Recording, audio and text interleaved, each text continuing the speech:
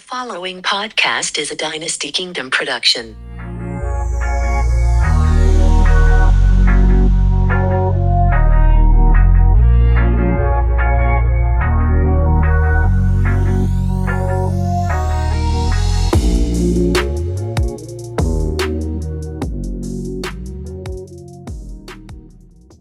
Yo, what's going down, everybody? Welcome back to another episode on Sundays with Mike and Diana. We are so glad that you guys are back with us, man. We are excited for what God's doing. But before we get started, let's go ahead and go before the Lord in prayer. Dear Heavenly Father, we'd like to just thank you right now for dwelling in this place. We thank you right now for your presence being felt through the airways, Father God. We thank you right now for just being Lord over all of our lives. We surrender all control to you right now, Father God, and just give you all honor, glory, and praise. We thank you right now, Father God, for just allowing us to be here today and have breath and life in our body, Father God. We just thank you right now for all these things. In Jesus' name we pray. Amen. Amen. Well, I feel like I always ask you what's going on, you know what I'm saying? So maybe I'll just start out checking in today. Okay, go for it. All right. Well, if you can't tell, I'm ready, right? Yes, I'm ready to go. Tell. Yeah, I'm feeling good. Energy's up. Honestly, my baseline is a 4. Let's go ahead and throw that thing all the way up to 5. You know, the work hits different when you're obedient, man. And you can just outweigh what the flesh is telling you to do and what the flesh wants you to do, and really operating out of the spirit where God wants you to operate out of.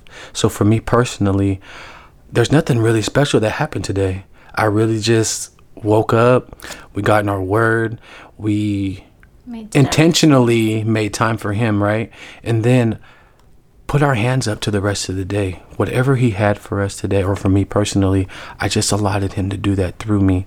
And, you know, I just thank God for always listening and being so patient with us and just acknowledging me, you know, in all of his ways. So I just thank him so much today, man, for just allowing me to be here and have breath in my body. That is something that I did not have to have today. So I'm so grateful for that, because I know it's a gift from God. And, you know, get to shoot a podcast with my wife. You know, we got the thing set up in the room, you know, nothing bougie, nothing too drawn out, nothing scripted, you know, we just doing what God told us to do, and nothing more and nothing less. So I'm just proud of us, and, you know, how consistent we're being and what he's given us to do. And I encourage you guys to also do the same. If God is telling you to do something, man, just step up to the plate, because it's not you that has to do it, but it's him that does it through you. But we have to allow him to do that. So with that, I'm a 5. Nice. I'm happy you're a 5. Yeah. So my base is a 2 point. No, it's a 2. It's normally a 2. It's a 2, yeah. It's a 2. I was going to say it's a 2.5, but it's not. It's a 2. I am feeling a 2.5. 2.5, all right. Yes. I am on the other end of that spectrum where I'm, you know, doing the things that God is calling me to do, being obedient, not missing a beat. But I would be lying if I said that I wasn't tired and I don't feel the weight of that. But there's also the opposite of that. Like, the opposite of that is also true. I also feel the beauty of that.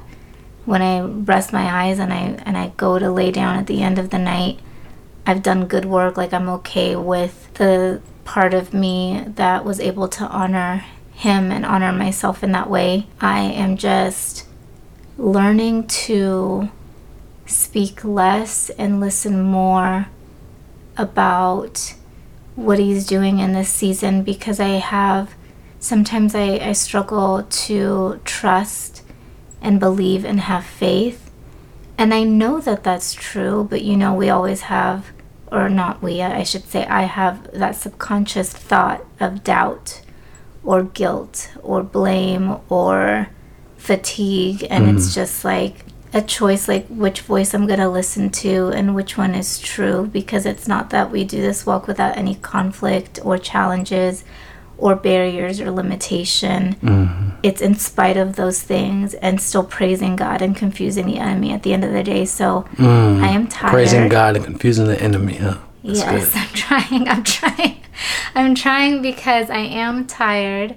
We're coming to you live on a Tuesday in the middle of a work day, and for me that means just holding space for just a lot of my clients and their emotions and reflections. And so I do a lot of listening actively and a lot of talking actively and a lot of just sitting with my own discomfort actively. And so I think I told you yesterday, I almost felt off balance. Like we were sitting at dinner, but I felt kind of like my head was in the clouds. Not that I didn't feel present, but it's just like I could tell like my spirit is being refined in a way where I'm kind of like floating and allowing God to use me. And so flesh isn't present in that. So it felt very like, ooh, I feel kind of lightheaded. But I know that it's God, because I'm also still taking very, very, very good care of myself throughout these changes.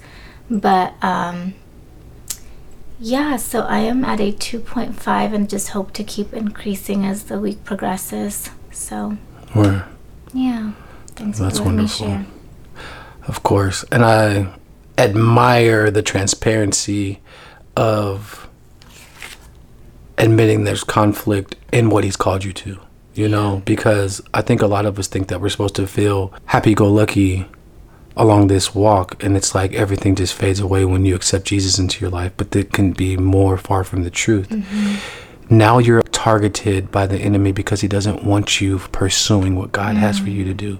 So that conflict is just almost a reassurance that you're moving the right way. So I just advise you to embrace conflict, not that conflict that we bring on ourselves, but what we get out of doing what he's called us to, because all it does is elevate us in where he's taking us. So a little bit of conflict is cool. You know what I mean? There's nothing wrong with it. Thanks for confirming that for me, because I think that's the second time today I've heard it. It's like fear doesn't have to always be a negative emotion in our life. Like that can be a literal sign that you're going the right way, because with fear comes faith. So it's like I'm gonna just keep going this way, the way that you told me to keep going, because I have felt like that, like the enemy is coming to try to confuse what I know to be true and right in my life, because he can't come after anything else. All that's left is like my mental, and he knows how hard I'm trying to just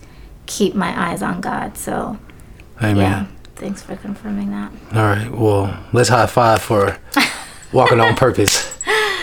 Let the enemy hear that through the wire. Man. All right. Well, today we're going to be reading Jacob Meets Esau. And we're going to be reading Genesis chapter 30, verses 25 through 29, and Genesis all of chapter 33. All right. Now coming out of the Children's Bible. Jacob had lived with Laban and his family for 20 years. He had worked for Laban 14 years for free to marry Rachel. Then he had begun to build his own flocks and herds of animals. God had blessed him abundantly during these years. Jacob was now a rich man, but he was also an unhappy man. Laban and his sons were jealous of him. They thought Jacob was too rich, so the family became an unhappy family. One day, Jacob talked with Rachel and Leah. "We must leave here," he said. "God wants me to go home." Rachel and Leah agreed, so they set out together for Jacob's homeland. Along the way, Jacob sent messengers to Esau, who lived in Edom. "I'm coming home," the messenger from Jacob said. "I hope you will be friendly." The messengers returned. "Esau is coming with 400 men," they said. Jacob and his family were worried now. What if Esau still wanted to kill Jacob?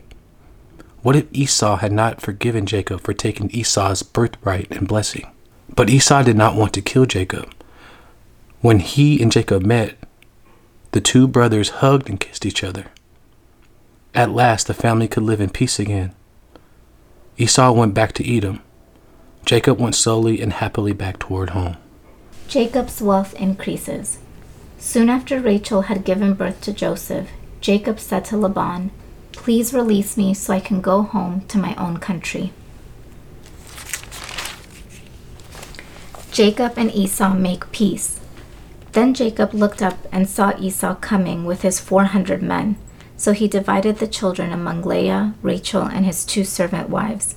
He put the servant wives and their children at the front, Leah and her children next, and Rachel and Joseph last. Then Jacob went on ahead. As he approached his brother, he bowed to the ground 7 times before him. Then Esau ran to meet him and embraced him, threw his arms around his neck and kissed him, and they both wept. Then Esau looked at the women and children and asked, "Who are these people with you?" "These are the children God has graciously given to me, your servant," Jacob replied. Then the servant wives came forward with their children and bowed before him. Next came Leah with her children, and they bowed before him. Finally, Joseph and Rachel came forward and bowed before him. "And what were all the flocks and herds I met as I came?" Esau asked. Jacob replied, "They are a gift, my lord, to ensure your friendship." "My brother, I have plenty," Esau answered. "Keep what you have for yourself." But Jacob insisted, "No, if I have found favor with you, please accept this gift from me. And what a relief to see your friendly smile. It is like seeing the face of God. Please take this gift I have brought you, for God has been very gracious to me. I have more than enough," and because Jacob insisted, Esau finally accepted the gift. "Well," Esau said, "let's be going. I will lead the way." But Jacob replied, "You can see, my lord, that some of the children are very young, and the flocks and herds have their young too. If they are driven too hard, even for one day, all the animals could die. Please, my lord, go ahead of your servant. We will follow slowly at a pace that is comfortable for the livestock and the children. I will meet you at Seir." "All right," Esau said, "but at least let me assign some of my men to guide and protect you."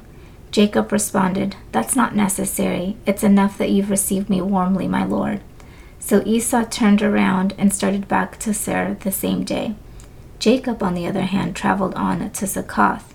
There he built himself a house and made shelters for his livestock. That is why the place was named Succoth, which means shelters.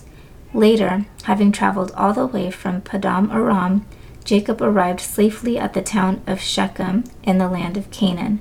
There he set up camp outside the town. Jacob bought the plot of land where he camped from the family of Hamor, the father of Shechem, for 100 pieces of silver. And there he built an altar and named it El Elohi Israel, which means God fights. Remember, why was Jacob worried? Jacob was worried because 2 decades had gone by since he had stolen his brother's birthright, and he was just still very worried that there's bad blood between them. They hadn't spoken since. What did Jacob and Esau do when they met? They embraced each other and they wept. And they kissed. And they kissed, yeah. Did Esau try to get even with Jacob? No, he didn't. If you were Jacob, what would you say to Esau? I think I would have said everything that he said. Maybe even, I'm sorry. Like, I'm sorry for all of the pain that I caused and the ruptures and just like hurting you and stealing something that belonged to you. If you were Esau, what would you like to say to Jacob? I forgive you and I love you, and I'm glad that we serve a God that makes up for lost time. Okay, discover. When someone hurts us, we can either try to get even or forgive. What might have happened if Esau had not forgiven Jacob? More hurt, more bludgeoning, more death, more pain. Jacob was traveling with more of his family and his children, so I feel like it could have just caused more dysfunction in their family had they not just forgiven. Right. Why is it better to forgive than get even? Because I think getting even in the moment is really, it suffices the flesh, like it feels good. But in the long term, you don't gain anything from that. Like, there's no peace, there's no justice in that, there's no reparation in that. Right. It's just fueled anger and grief and maybe a little bit of hatred and pain. So it's like choosing to suffer versus choosing like peace. Right. It's always better to forgive, because when you lack forgiveness in your heart, you not only hold yourself in confinement, but you also hold the person that caused the conflict that made you not want to forgive. So for me personally, I'd say that it's always better to forgive, even how hard it is. There's people that I even struggle with in my own that I have trouble forgiving, and it's not an easy thing to do at all. When you are the person that has had the hurt done to them, it almost makes you feel like when you forgive that person that you're giving them more of what they've already taken.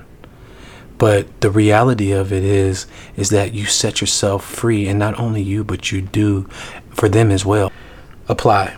Which would God rather have us do? Forgive or get even? Forgive. Why?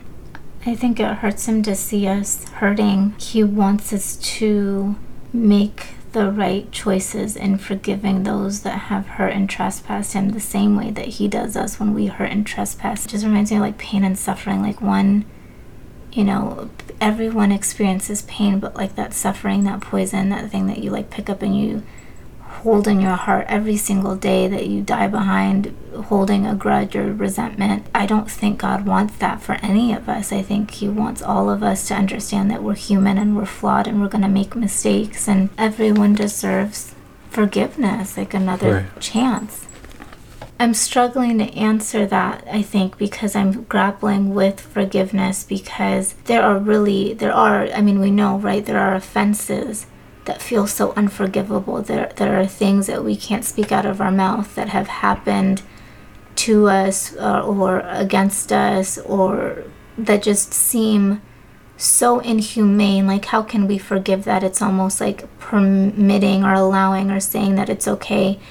And I think that's where we get it confused, because forgiveness does not mean that we forget what has happened. Mm-hmm. We don't allow what has happened, but I just won't allow it to sit up and take up space in my life. Mm-hmm. Like, I want my heart and my life to be filled with love, not with any animosity, hate, resentment, contradiction, or anything like that. And I know God is still working that out in me, because I would be lying if I said that. I'm like, yes, I fully forgive anyone and everyone that has hurt or done me wrong. Like, that's a lie. Right. But I know that he knows that he's working on my heart.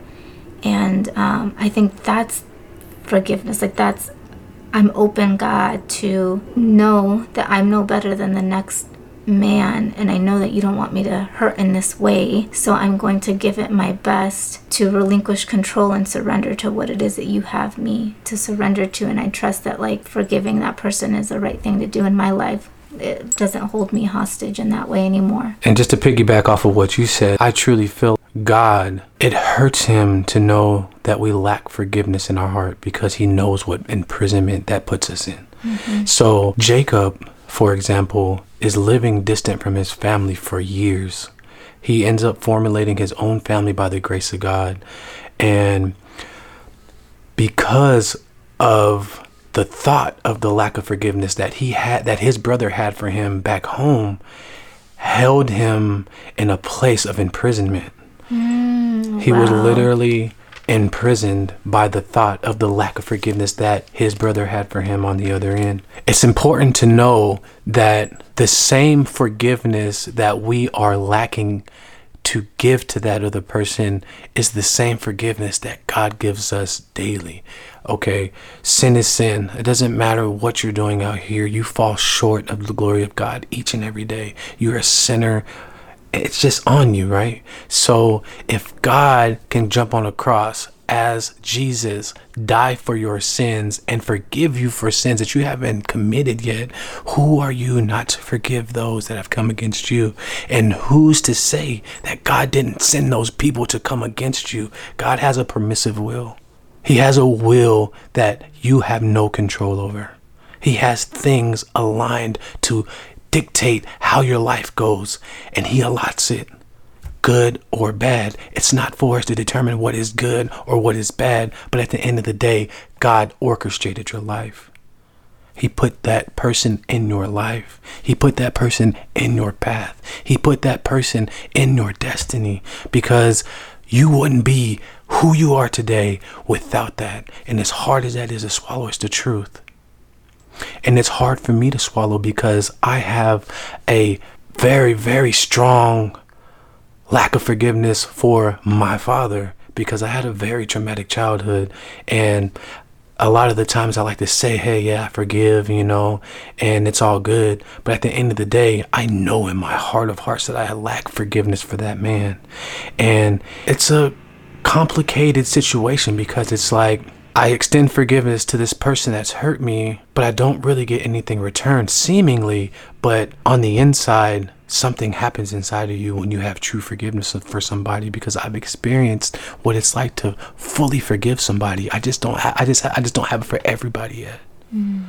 So my prayer for myself and for anybody listening through the wire today is, ask yourself, who have I not forgiven? And I want you to be as bold as confessing the names of those people to God in a earnest prayer, and just earnestly ask God to help you forgive who they were or what they did to you in that season of your life. Ask God to give you understanding of why, show you purpose in it, and use it to propel you to the next level, because that lack of forgiveness is holding you at a stage that you are no longer to be at. That person didn't take anything from you. They gave something to you. That hurt, that hardship, whatever it was that transpired in that incident that caused you to lack forgiveness for that person. It's hard for me to admit that my traumatic childhood happened on purpose. You can't just take what's good with God. You got to take what you don't agree with and you don't understand all the time as well. But I tell you one thing, God does not want you having that lack of forgiveness in your heart.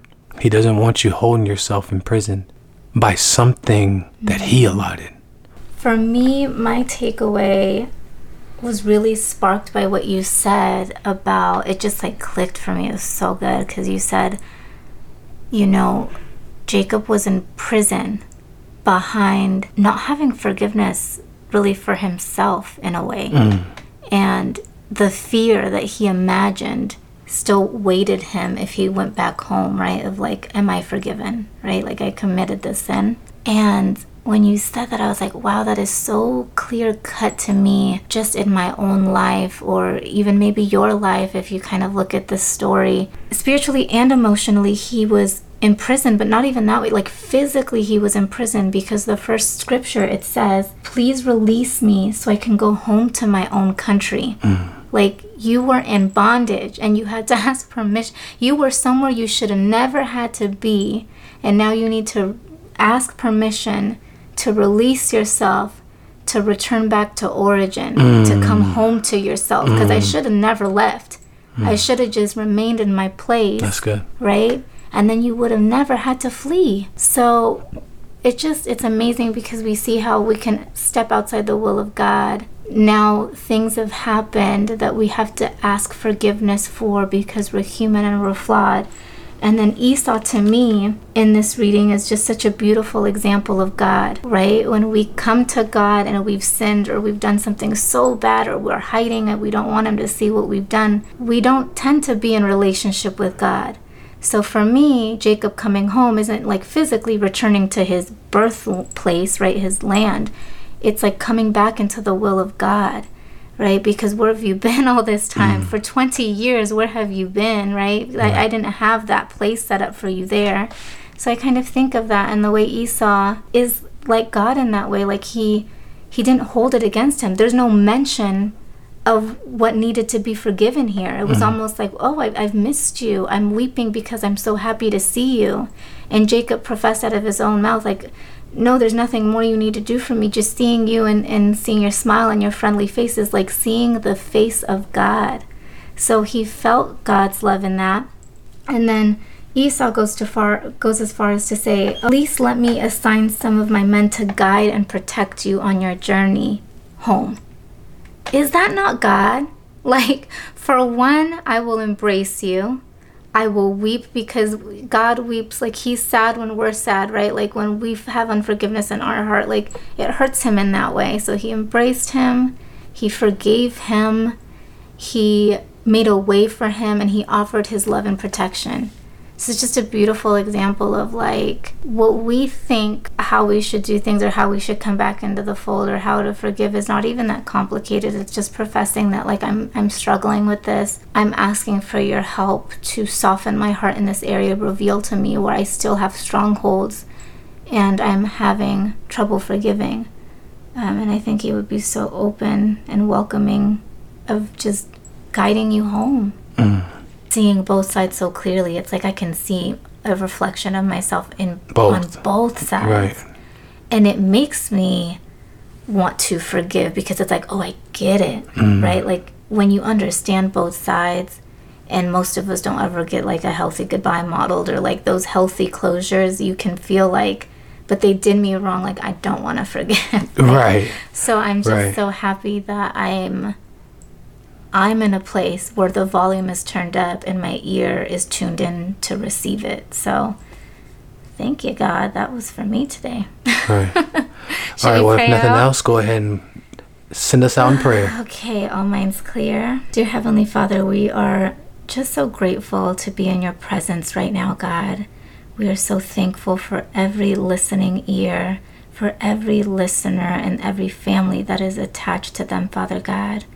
We just thank you right now that you are dwelling, that you are stirring up their spirit, Father God, that you are visiting them in their quiet hour, that they are petitioning to you, that they are speaking and vocalizing to you the ways in which, the depths in which they have been hurt, Father God, in which pain has made a home in their heart, Father God, in which they have fled, in which they have stepped away, in which they have protected, in which they have fought against, Father God. All of those things that cause turmoil in their life, Father God, that have a stronghold, God. Thank you right now that you're revealing to them that there's an easier, softer way, Father God, that you're just sitting there waiting with open arms, wanting them to cast their burdens onto you, Father God, wanting them to profess that I have been hurt, but I am ready to forgive, Father God. I thank you right now, Father God, for the release and the Holy Spirit and all of that beautiful energy moving in and through their lives because they are ready to surrender to your will, Father God. They won't forget what has happened, but they will definitely alchemize that pain into purpose, Father God. And I thank you right now that you're going to help them with that because we know how difficult it can be to forgive. And not just other people, but we want you to move in such a way in their lives that they begin to turn that forgiveness inward toward themselves, Father God. Maybe the person they need to forgive most is themselves. So just pray that you do a beautiful work in their life, oh God. In Jesus' name we pray. Amen. Amen. Thank you for tuning in to Sundays with Mike and Diana. We hope you enjoyed today's episode. Please don't forget to review, rate, and subscribe. If you're in the Las Vegas area, join us for our in-person Bible study every third Saturday of the month at 10 a.m.